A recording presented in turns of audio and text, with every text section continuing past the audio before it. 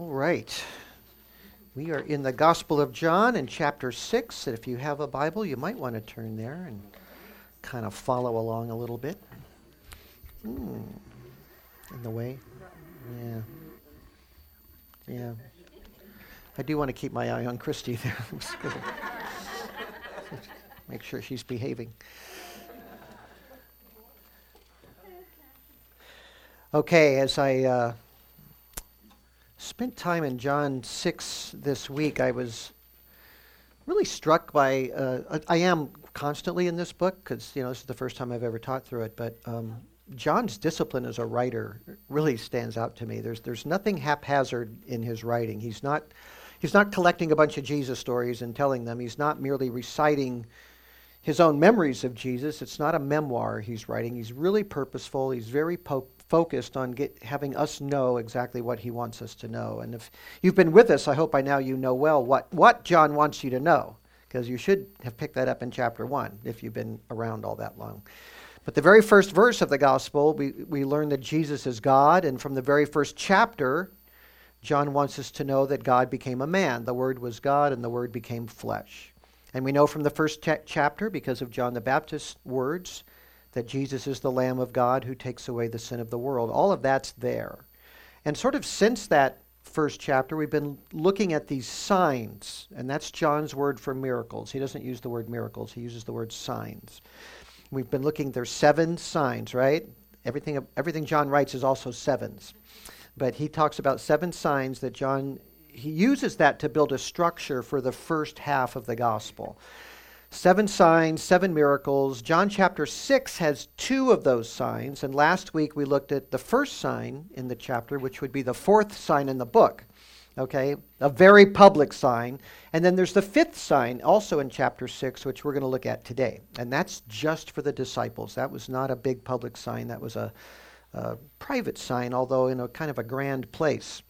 So the public sign was what? The feeding of the multitude, right? At least 5,000 men, plus women and children, it says. So could have been 10 or 20,000 people on that remote hillside, which today we call the Golan Heights. That's where that was, on the eastern shore of the Sea of Galilee. So the 5th sign, that sign of feeding the 5,000 is very famous. The 5th sign, which we're going to look at today, is also very famous. It's Jesus walking on the water. And I don't know how many jokes I've heard and cartoons I've seen about walking Jesus on the water. I saw one the other day where Mary's trying to give Jesus a bath and he's standing on the water in the bathtub. I mean, all those kinds of, there's all those kinds of jokes that are out there about that. And walking on the water is so well known, it's become a cultural term, right? You see it used a lot, like, I bet that guy thinks he can walk on water. I mean, that's exactly, this guy thinks he's God or something. So people use that all the time. So it's a part of our language, it's a part of our world. But at the time, this particular miracle was not widely known. It was not public. It was seen only by the 12 apostles, and it was designed for them. So it was for them as well as they're the only witnesses of it. So does this sign teach us anything about the Lord? And oh yeah, it tells us quite a bit. So it reinforces everything we've learned so far in John's gospel about the divine nature of Christ. He is God in human flesh. And he is over the laws of nature. He can bend the laws of nature to his will as he wishes. He can do anything he wants because of who he is. He completely heals that invalid we saw in the last chapter. He multiplies bread. He walks on water. These are all ways that he demonstrates that he is God in human flesh. But this chapter also is very much about the followers of Jesus, including the 12 and others who are very excited about Jesus and are kind of taken up with him. So that's really the focus of chapter 6, is the disciples. So these miracle signs are wonderful. They're amazing to think about and ponder, but there's a purpose for all of these things appearing in John chapter 6. So John 6 is really a hard look at who is a true follower of Jesus of Nazareth and who is not.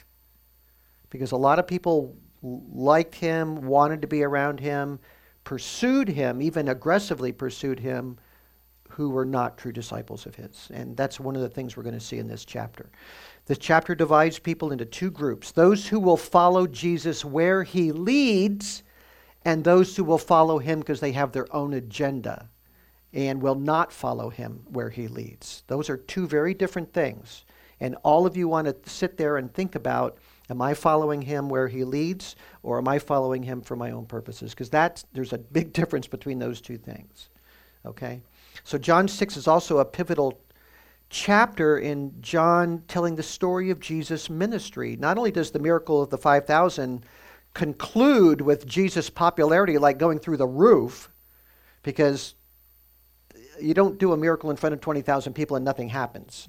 I mean, amazing things start to happen, right? He's absolutely at the height of his popularity from that miracle. But as we saw last time, it's kind of a nationalistic frenzy. It builds up in the crowd that was there that day. So there's excitement at such a pitch that these people from Galilee really wanted to force Jesus to lead them as their king. They wanted to make him king. Make him king. Make him want to be king, or push him up there to the front or something like that. So in the first part of the chapter, he is absolutely on the top. He's everything they want. He's our man. But the chapter 6 concludes with him being abandoned by most of his followers. So from the height to the depth in terms of what we would call popularity, right? That's the story John wants to tell. So Jesus is at the pinnacle of popularity, and there's a quick, rather precipitous decline in followers, at least in this area of Galilee. It's pretty dramatic, actually. So the big lesson here is you can't have your own Jesus. Jesus is Jesus, and he can have you, but you can't have the Jesus you just want. That's really the big theme of the chapter here. You can't have your own Jesus. They couldn't have their own Jesus. I can't have my own Jesus. You can't have your own Jesus. We have to take Jesus as he is, or not have him at all. You can't make him up or adjust him to your own taste. So last time we ended with Jesus withdrawing himself from the crowd up to a higher place on the mountain. So in verse 15 of chapter 6, so Jesus, perceiving that they were intending to come and take him by force to make him king, withdrew again to the mountain by himself alone. So I'm sure that his awareness of the leaders of the crowd wanting to take him by force and make him king, he felt the need to pray. So he goes back up into the mountain for a time with the Father, just to be with the Father alone. And in verse 16, John describes the disciples going down to the sea and getting into a boat to go back to the other side, the western side of the Sea of Galilee, where Capernaum is. That's Jesus' headquarters. So that's where they're heading back. John doesn't tell us. So now I'm going to, Matthew, Mark, and John all tell the story of Jesus walking on the water, but they give some different details. So I'm going to pull in Matthew and Mark to help us, okay, a little bit. But John's theme is the one I'm going to follow. So Matthew and Mark tell us that Jesus is the one that sent them off, and then he remained behind. So Mark 6:45, it says, immediately, that's Mark's favorite word, immediately Jesus made his disciples get into the boat. So he's putting them in the boat and go ahead of him to the other side, while he himself was sending the crowd away. After bidding them farewell, he left for the mountain to pray. So that gives us more information about how that went down. He didn't just go back up into the mountain. He put his disciples in the boat, sent them off to the other side of the sea. Somehow he got the crowd to stop for a moment making him king and told them they needed to disperse or go home or whatever. So he got that done. So the Lord is the one that launched them off, if you will. He took it upon himself then to send the crowd away. Then he went up to pray. So John 6:15 is just a really condensed version of that. And he did withdraw to the mountain by himself alone, but he got everybody else moving first. That's, I guess, the easiest way to say it. Now, I found that pretty interesting. Some people have suggested, and I think with good reason, that Jesus may have been protecting the 12 disciples from this nationalistic fervor that was capturing the crowd there. Whoever started that and got it going, let's make him king, that whole thing. So John Phillips, who's a pretty creative commentator on the Bible, but sometimes he uses imagination a little too much. But I think he's right here. He says he, Jesus, had to consider in other words, he had to think about with this desire to make him king, this crowd movement to do that. He had to consider the ambition of Judas Iscariot, the impetuosity of Simon Peter, the zealotry of Simon the Canaanite, the tempers of James and John. It would never do for these disciples to fall in with the wishes of the crowd and try to force his hand into accepting a crown he did not want and had no intention of accepting. So he sent the disciples away and by sheer force of character sent the excited multitudes home. Now, that's a bit speculative, right? But there really isn't another explanation for why he did what he did. I think that's actually a pretty accurate grasp on maybe what's going on there. So I think he's onto something with that. What did the disciples, this is why I think that, what did the disciples argue about regularly, even at the Last Supper? Their favorite topic. Who's the greatest, right? Which one of them is the greatest, right? So that was their favorite topic. So James and John's mother even went to Jesus and said, would you let one of my sons sit on your right hand and my other son on your left hand in the kingdom? Mom. True stage mother, right? She's a kingdom mother. But what did that represent? Positions of prestige. She was goading them too for that. So everybody thought the kingdom was coming soon. Jesus is the Messiah. He's going to set up the kingdom. All 12 of them thought they were going to be big shots in the kingdom. That's what they knew was going to happen, right? So they're thinking that way. And Jesus told them they would. In Matthew chapter 19, verse 27, Peter asked Jesus this, behold, we have left everything and followed you. What will there be for us? Gosh, Peter, come on. So Peter says, we've abandoned everything. We abandoned our business. We're spending all our time with you. We've let our salaries go. What is there going to be for us? And Jesus says this, truly I say to you that you who have followed me, in the regeneration when the Son of Man will sit on his glorious throne, you also shall sit upon 12 thrones, judging the 12 tribes of Israel. Okay. Good answer. I like that answer. So it's a true promise, but it's going to come later, much later. It's going to come in the kingdom, after the crucifixion, after the resurrection, after the church age, which we're living in right now. Then will come the kingdom, populated with people from every tribe and tongue, and then Christ will establish his kingdom on earth as promised so often in the Old Testament. So it's after the end of the church age when he comes back to reign. So yeah, talk of making Jesus king that afternoon, I could see that appealing to this part of the apostles that are so eager already to have their position as his top men, in that kingdom. I can see Jesus being worried that this nationalistic fervor talk going on would infect them that way. Yeah, get them even more going that way, because he knows that's not going to happen anytime real soon. They had a lot to learn, in other words. And they had this normal human desire for prestige, and Jesus is worried about that infecting them even more. So Jesus didn't want the great miracle of producing food for thousands of people to cut short their training and their learning and the things he wanted them to get, or cause them to focus on what is not coming right away, because that kingdom isn't coming right away, or to get all caught up in a view of the kingdom that is very far from what God is doing. These Galileans that wanted Jesus to be king wanted a totally different king than the kind of king he's going to be even when he does come in glory and power, because he's a king of righteousness. They just wanted a leader to kick the Romans out and establish a typical kingdom of Israel like it was under the Maccabees. That's all they were worried about. So wanting the kingdom as you want it and not as God wants it, that is a spiritual disaster.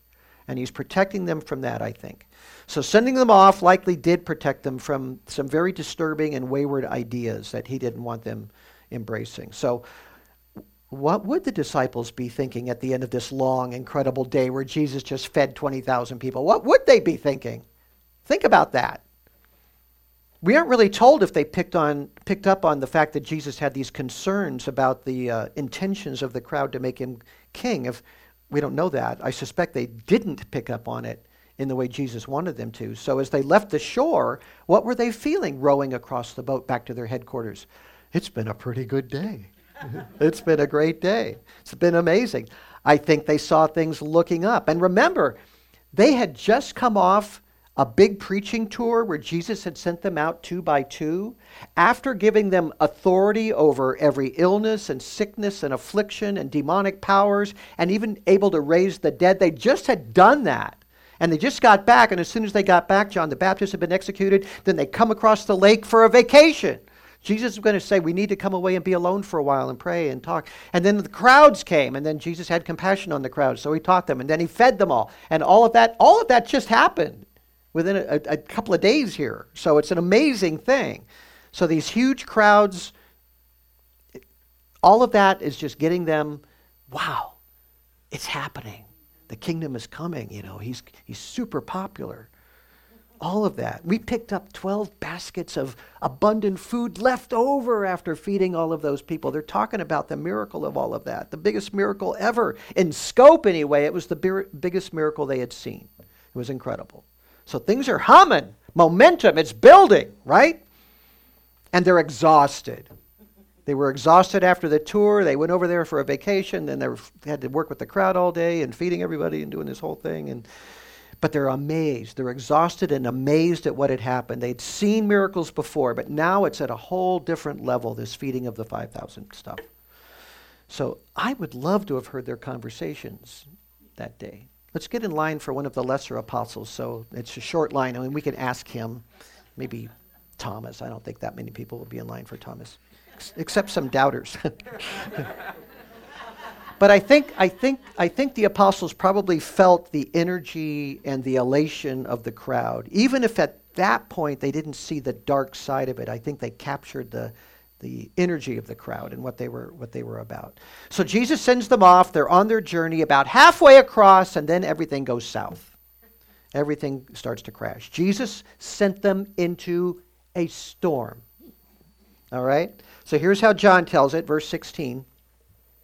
Now when evening came, his disciples went down to the sea, and after getting into a boat, they started to cross the sea to Capernaum. It had already become dark, and Jesus had not yet come to them. The sea began to be stirred up because of a strong wind blowing. So when John says in verse 17, Jesus had not yet come to them, he's reminding his readers who would know that famous story that they're in the boat alone, the 12. Jesus is not with them, right? They're without him. Alone with a strong wind pushing against them.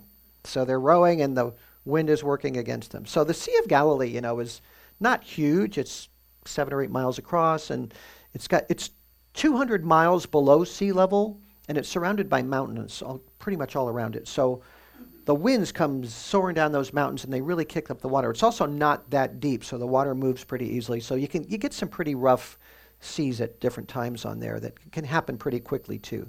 Now some of these guys were fishermen, right? So Matthew, the tax collector, is probably like, my gosh, this is terrible. But Peter and John and James, those guys that had worked at the lake many years, they would have seen this as fairly typical experience. They know how to sail in those things. It can be very dangerous sometimes, but there's no particular hint of danger in this particular situation. They don't talk about danger here. So I don't think that's what's going on. Sometimes you'll hear that in this story, but it doesn't say that.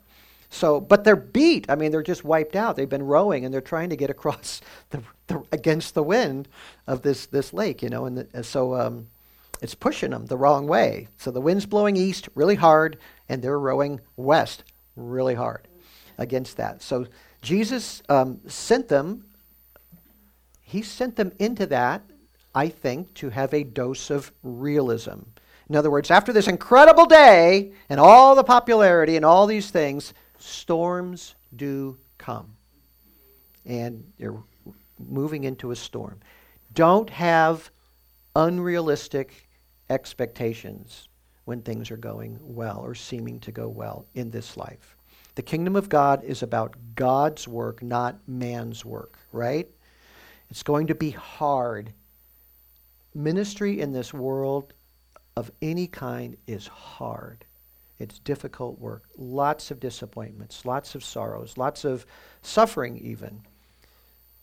But keep rowing. Keep rowing. So I think that's what he's teaching them here. Battling the wind is good medicine for men who might be thinking they're going to be sitting on thrones pretty soon, when that's not what's going to happen soon. So he's sort of, if I can use this expression, taking the wind out of their sails. Thank you. So they have years of hard work ahead, and sacrifice. Most of them will die for Christ, horribly. Peter, we know, was crucified upside down. I mean, those are the things that are coming to them. Martyrdom. Everything isn't looking up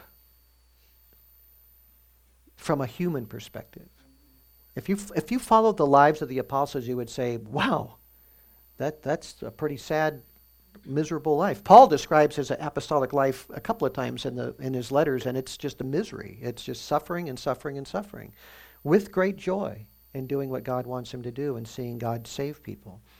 So the king himself has to be slain for the sins of the world, and then after that, great persecution is going to follow. So they need to grow a deep faith that will be dependent on the Lord in all kinds of circumstances. I think that's where he's leading them on this particular day. They need to grow a deeper faith. I like what Warren Wiersbe says. He said, spiritual blessings must be balanced with burdens and battles. There's a lot of B's there. Spiritual blessings must be balanced with burdens and battles. Otherwise, we may become pampered children instead of mature sons and daughters. And God wants us to be mature sons and daughters. And the only way to become mature is to go through trials and difficult times and learn to navigate them. If you're pampered all your life, you're not going to be a mature person. And so that's part of it. I think that's right. I think that's what's going on. I've never heard of a believer of deep faith who had not faced many trials. I've never heard of one. I've never met one. You know, everything's just great. I've always been great. I've just wonderful great. And I have this great commanding faith. It just doesn't work that way. God always puts us through testing and through trials and through fires and all kinds of difficult things. So Jesus wants them to realize that hard times are not over. They are coming. And he wants them to know also this: I will be with you. He will be with us.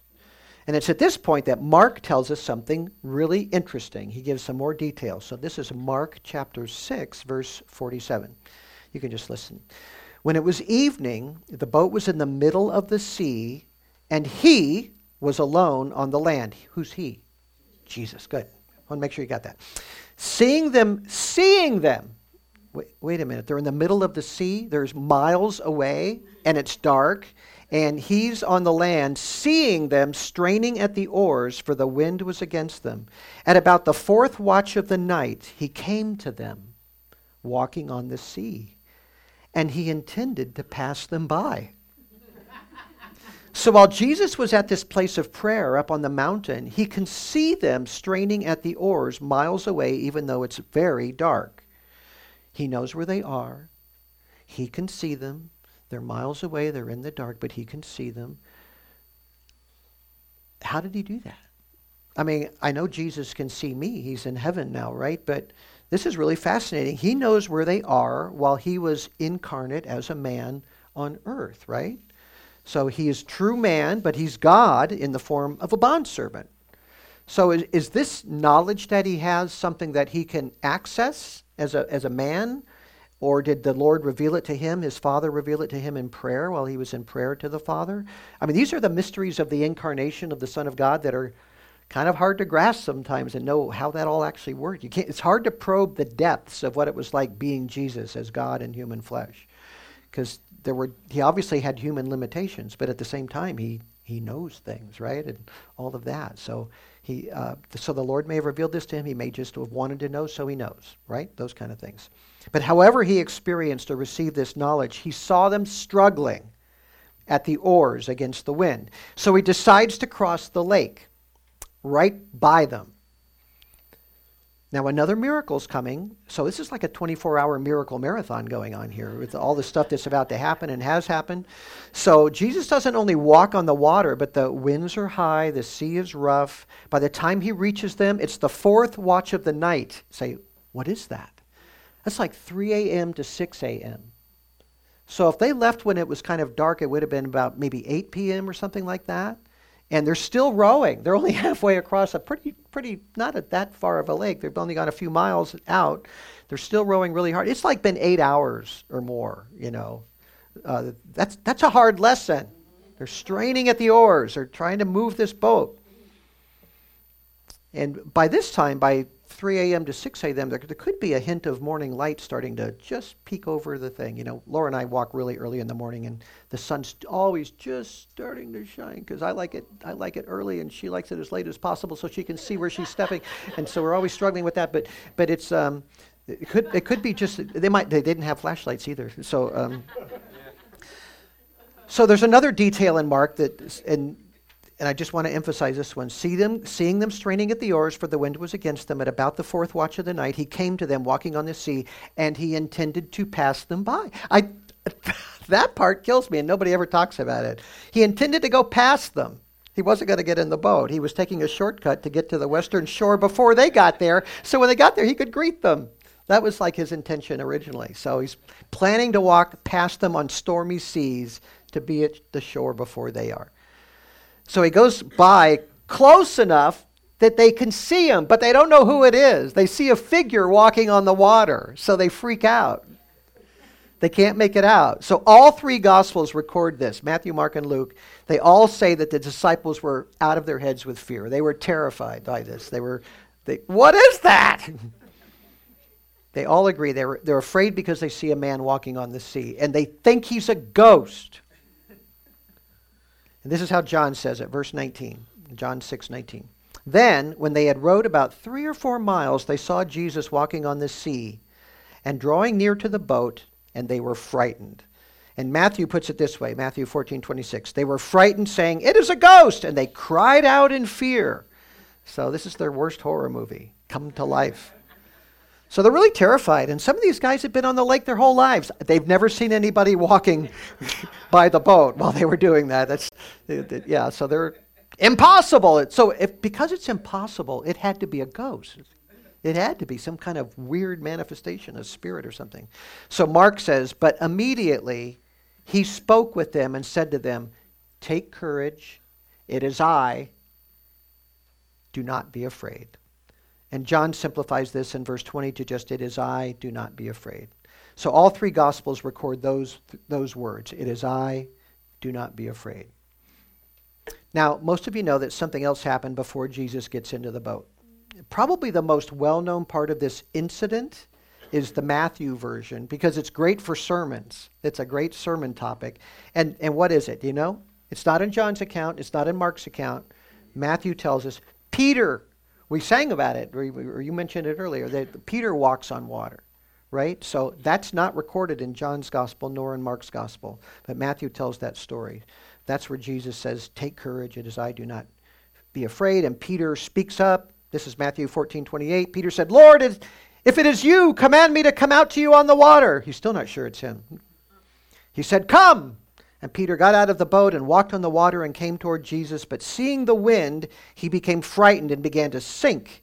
He cried out, "Lord, save me." And immediately Jesus stretched out his hand and took hold of him and said, "You of little faith, why did you doubt?" Just pull, don't talk. No, he didn't say that.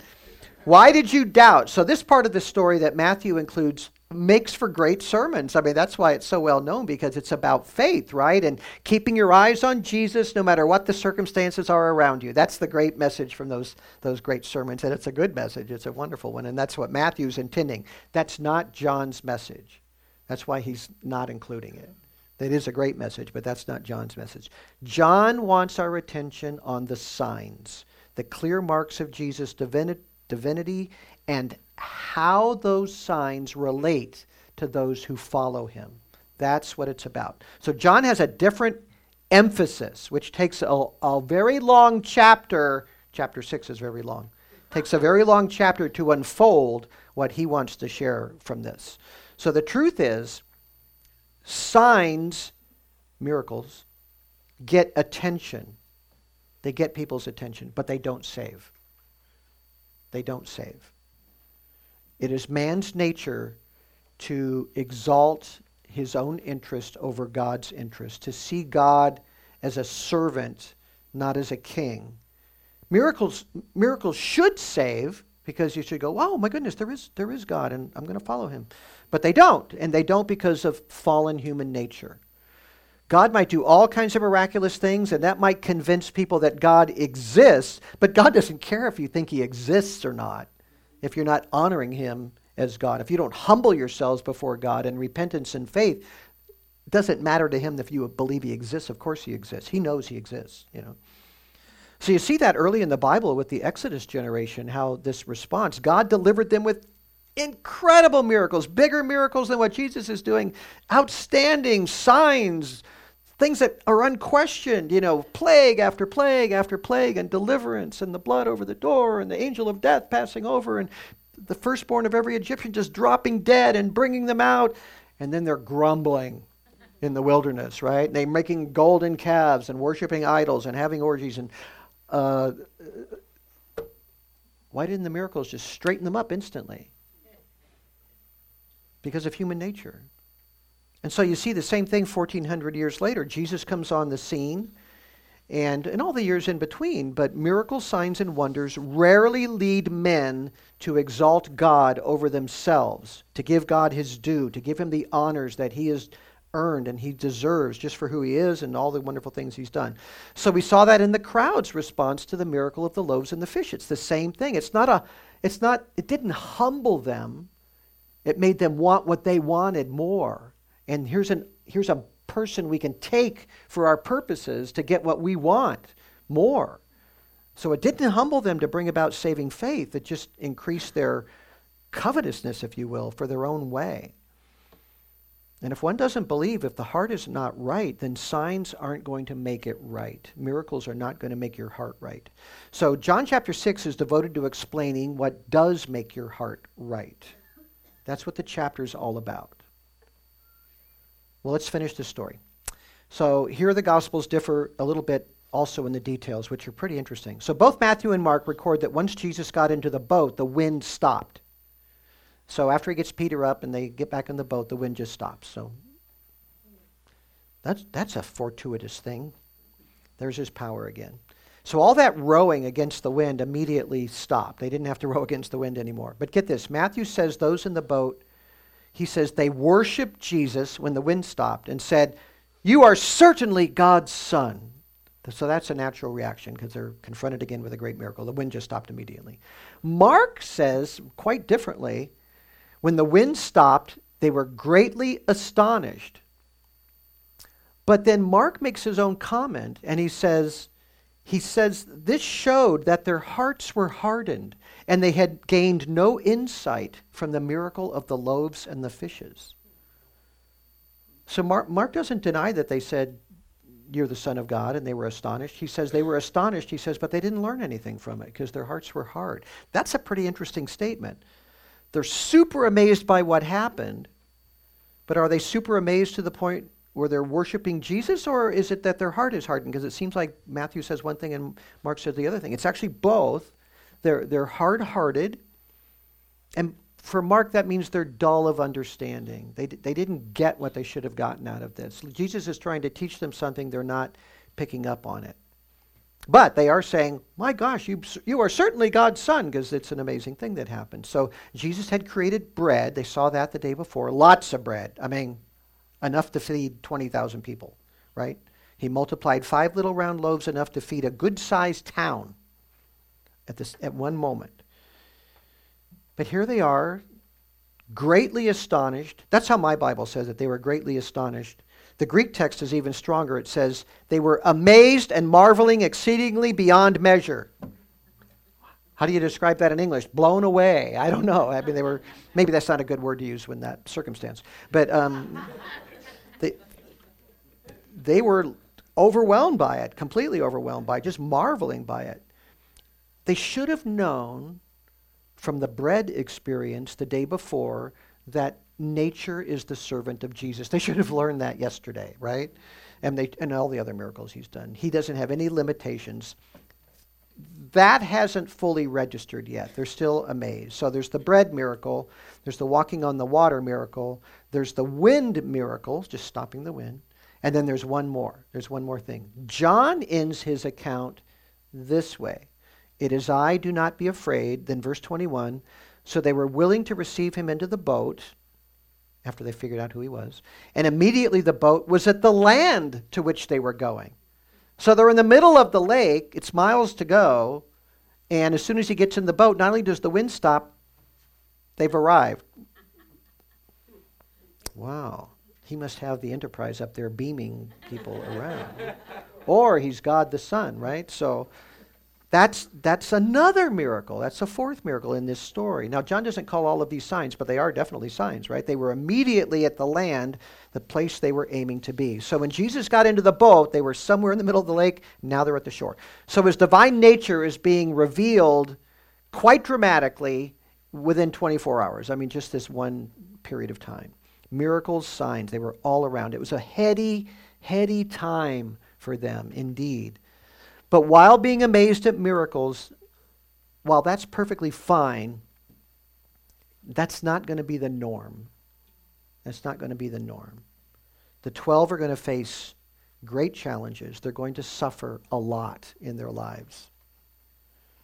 Contrary winds are ahead in a metaphorical sense for the rest of their lives. They're going to be dealing with difficult times. And so John, in the next section, turns his attention back to that crowd because they're following. They're following along the shore. They know Jesus' headquarters is in Capernaum, and they're coming around to see him again. They wanted to make him king. They're not done. So their worldly vision of what should happen with him is about to clash with what he is all about, his true spiritual purpose. And he's going to lose a lot of followers. Jesus is about to lose a lot of followers. And the 12 disciples are going to have to make a choice. Are we going to go with all those disappointed people, or are we going to stay with Jesus? Stay with Jesus or abandon the cause and get back to fishing and doing whatever else we were doing? Jesus will not be led by a crowd. He had compassion on that crowd, but compassion doesn't support people in their delusions, sins, and personal desires. That's not how it works. Compassion always tells the truth. So the showdown begins next time. But that will be in 2 weeks because we have a special speaker next week, and I think you'll enjoy him very much. So hang on to everything we said and be ready in 2 weeks, okay? We'll continue. Let's pray. Father, we're so thankful for Christ and his love for his own men, not loving them to give them everything they want, but loving them to make them the best men they can be. And that's what we really can draw from this. There are many storms. There are many contrary winds in life. And that doesn't mean you don't see us and see us rowing and working our way through these things, Father. You do. And when the time is right, you come and you change things or fix things or help us and give us the strength to persevere. And we thank you for that. We just pray we would always see your purpose and your will above our own, and that we would be faithful to do your will no matter what. In your name we pray. Amen.